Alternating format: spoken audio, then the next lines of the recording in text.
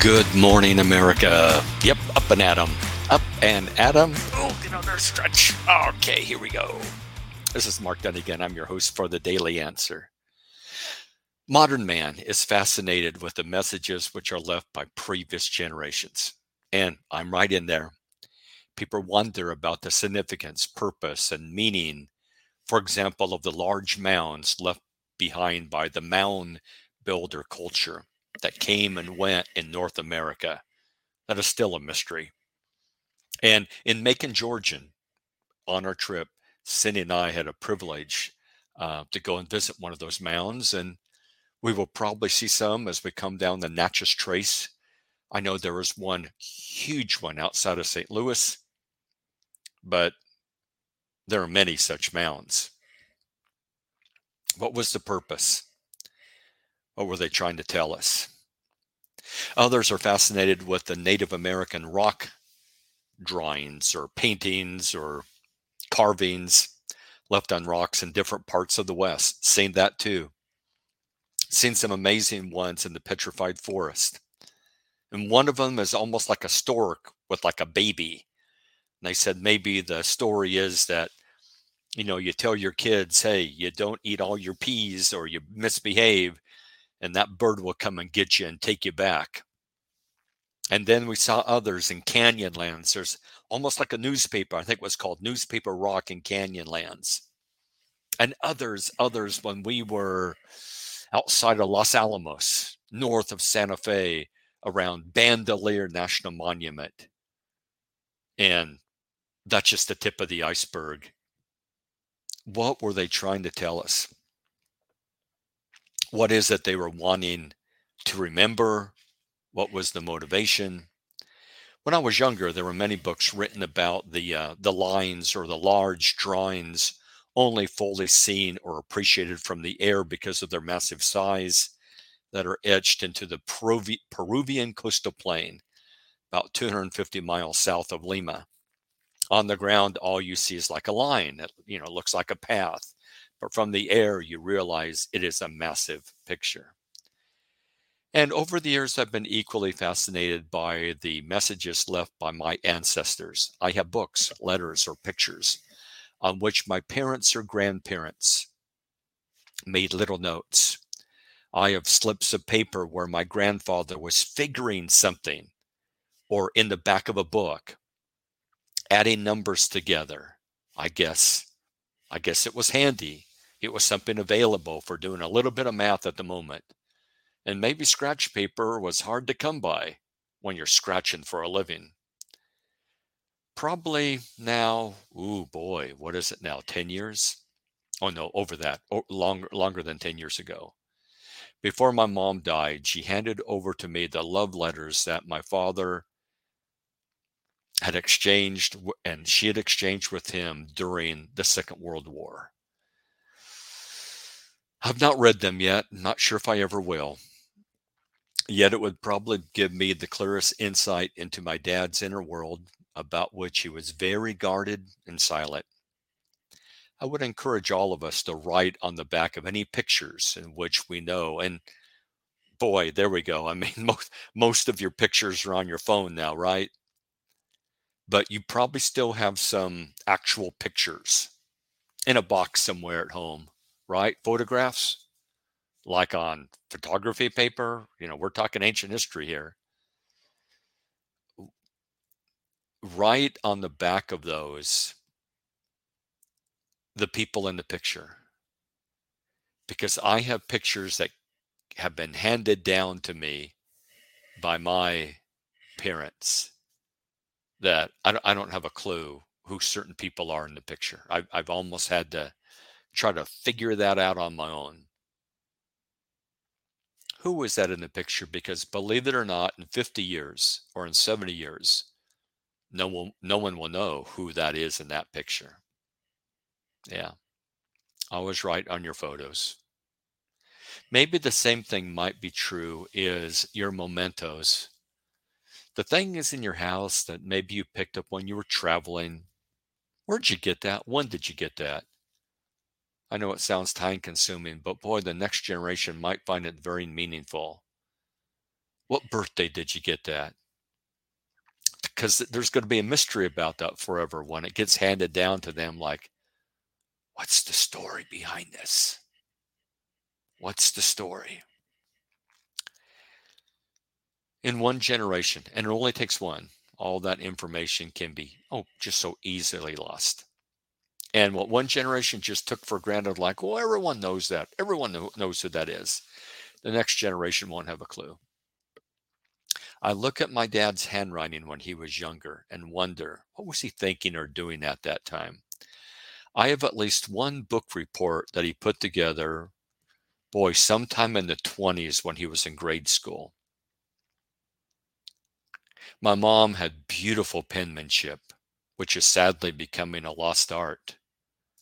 It seems that the human race behaved better when we cared about such seemingly small details, like how do you correctly draw each letter, small case, uppercase? How about good grammar? How about simply knowing how to dress and behave yourself in public? Manners. Yeah.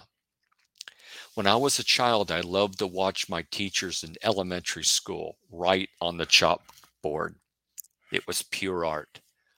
In fact, I'd rather watch a real school teacher write on a chalkboard, a seasoned old school teacher, than go to some modern museum of art. Just, man, just draw the alphabet, lowercase, uppercase. Just write something on the board. Pure art, pure art. And I would say to myself, I wish I could do that. And they did that without any guidelines. They did it freehand. I know there are many shortcuts today or ways of abbreviating words and texting, but I'm a little concerned that all of our abbreviations are leading us down the road to where we will eventually communicate with grunts and scratching ourselves. A couple of years ago, when I was selling a piece of property, the lady at the title company informed me that she had a situation in which an 18-year-old young man was either signing off on the title or being put on the title to some property. And she told him they needed his signature. And he responded, "What's a signature?" He had never signed his name up to that point in his life on any document. Boy, how do you do that? I don't know how many times. How many times did I have to sign my name before I was turned 18 years old? Wow. How do you go to high school and never have to sign your name? I don't get that. I don't get that. Now, over the years, I left my own messages, like someone from an ancient and forgotten civilization. Often it was when I was homesick. Oh, and I remember where I put those messages. I would record that event on my bedroom wall. Well, and I knew mom didn't really want me writing on that wall, but I would put it where you typically could not see it. Maybe it would be around the corner inside the closet that was by my bed.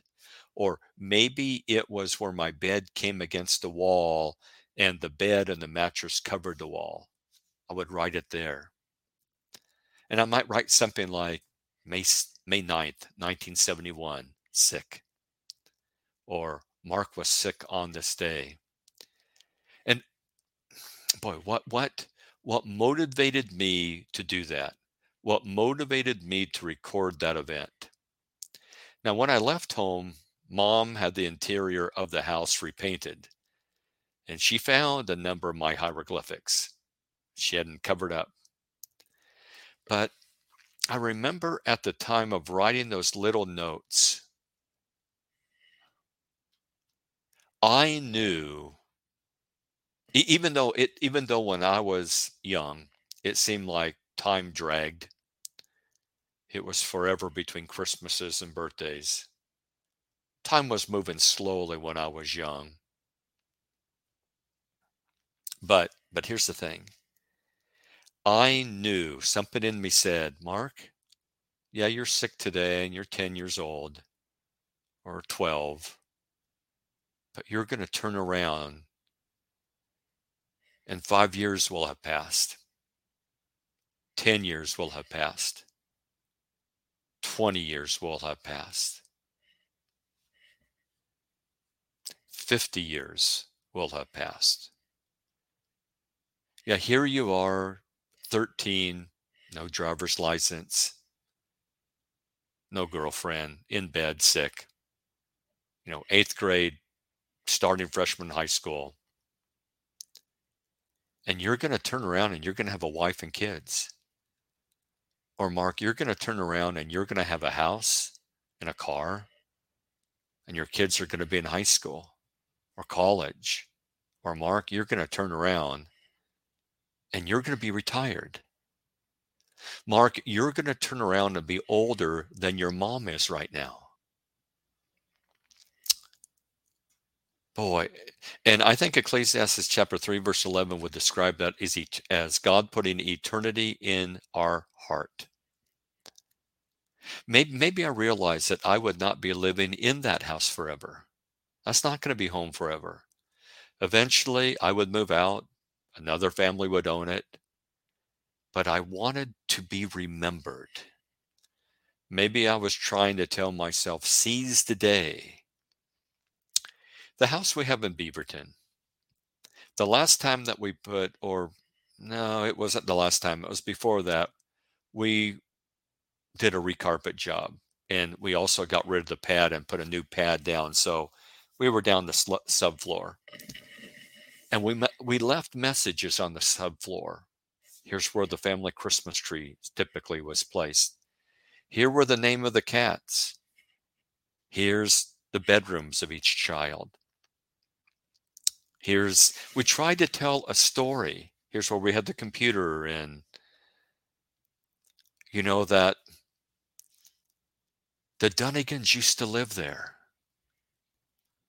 And we knew eventually that if God allowed enough time to pass, even though at that time we had been in the neighborhood for a number of years and all the neighbors knew us, but if God allowed enough time to pass, it would get to the point that no one in the neighborhood that was living there now knew that we had ever lived there, that we would be forgotten by all successive generations. Even my distant relatives will not know who I was. Do you know your great-great-great-grandfather? But that's okay, because God knows who I am. Over the years, I know I've had some silly ideas. And so when I was a kid and our family was traveling, anytime I used the restroom in some new town or restaurant, gas station, or campground, or people we were staying with, I would say to myself, part of me will be here forever. Yet my DNA is probably long gone from such places, even including my aunt's former home in my beloved Central Oregon. Maybe some of those drawings by the Native Americans in the Southwest were not trying to tell us some complicated or mysterious story, but maybe they were the ancient equivalent of Mark was sick on this day. This is Mark Dunagan for the Daily Answer. Until next time, we'll see you in the Funny Papers.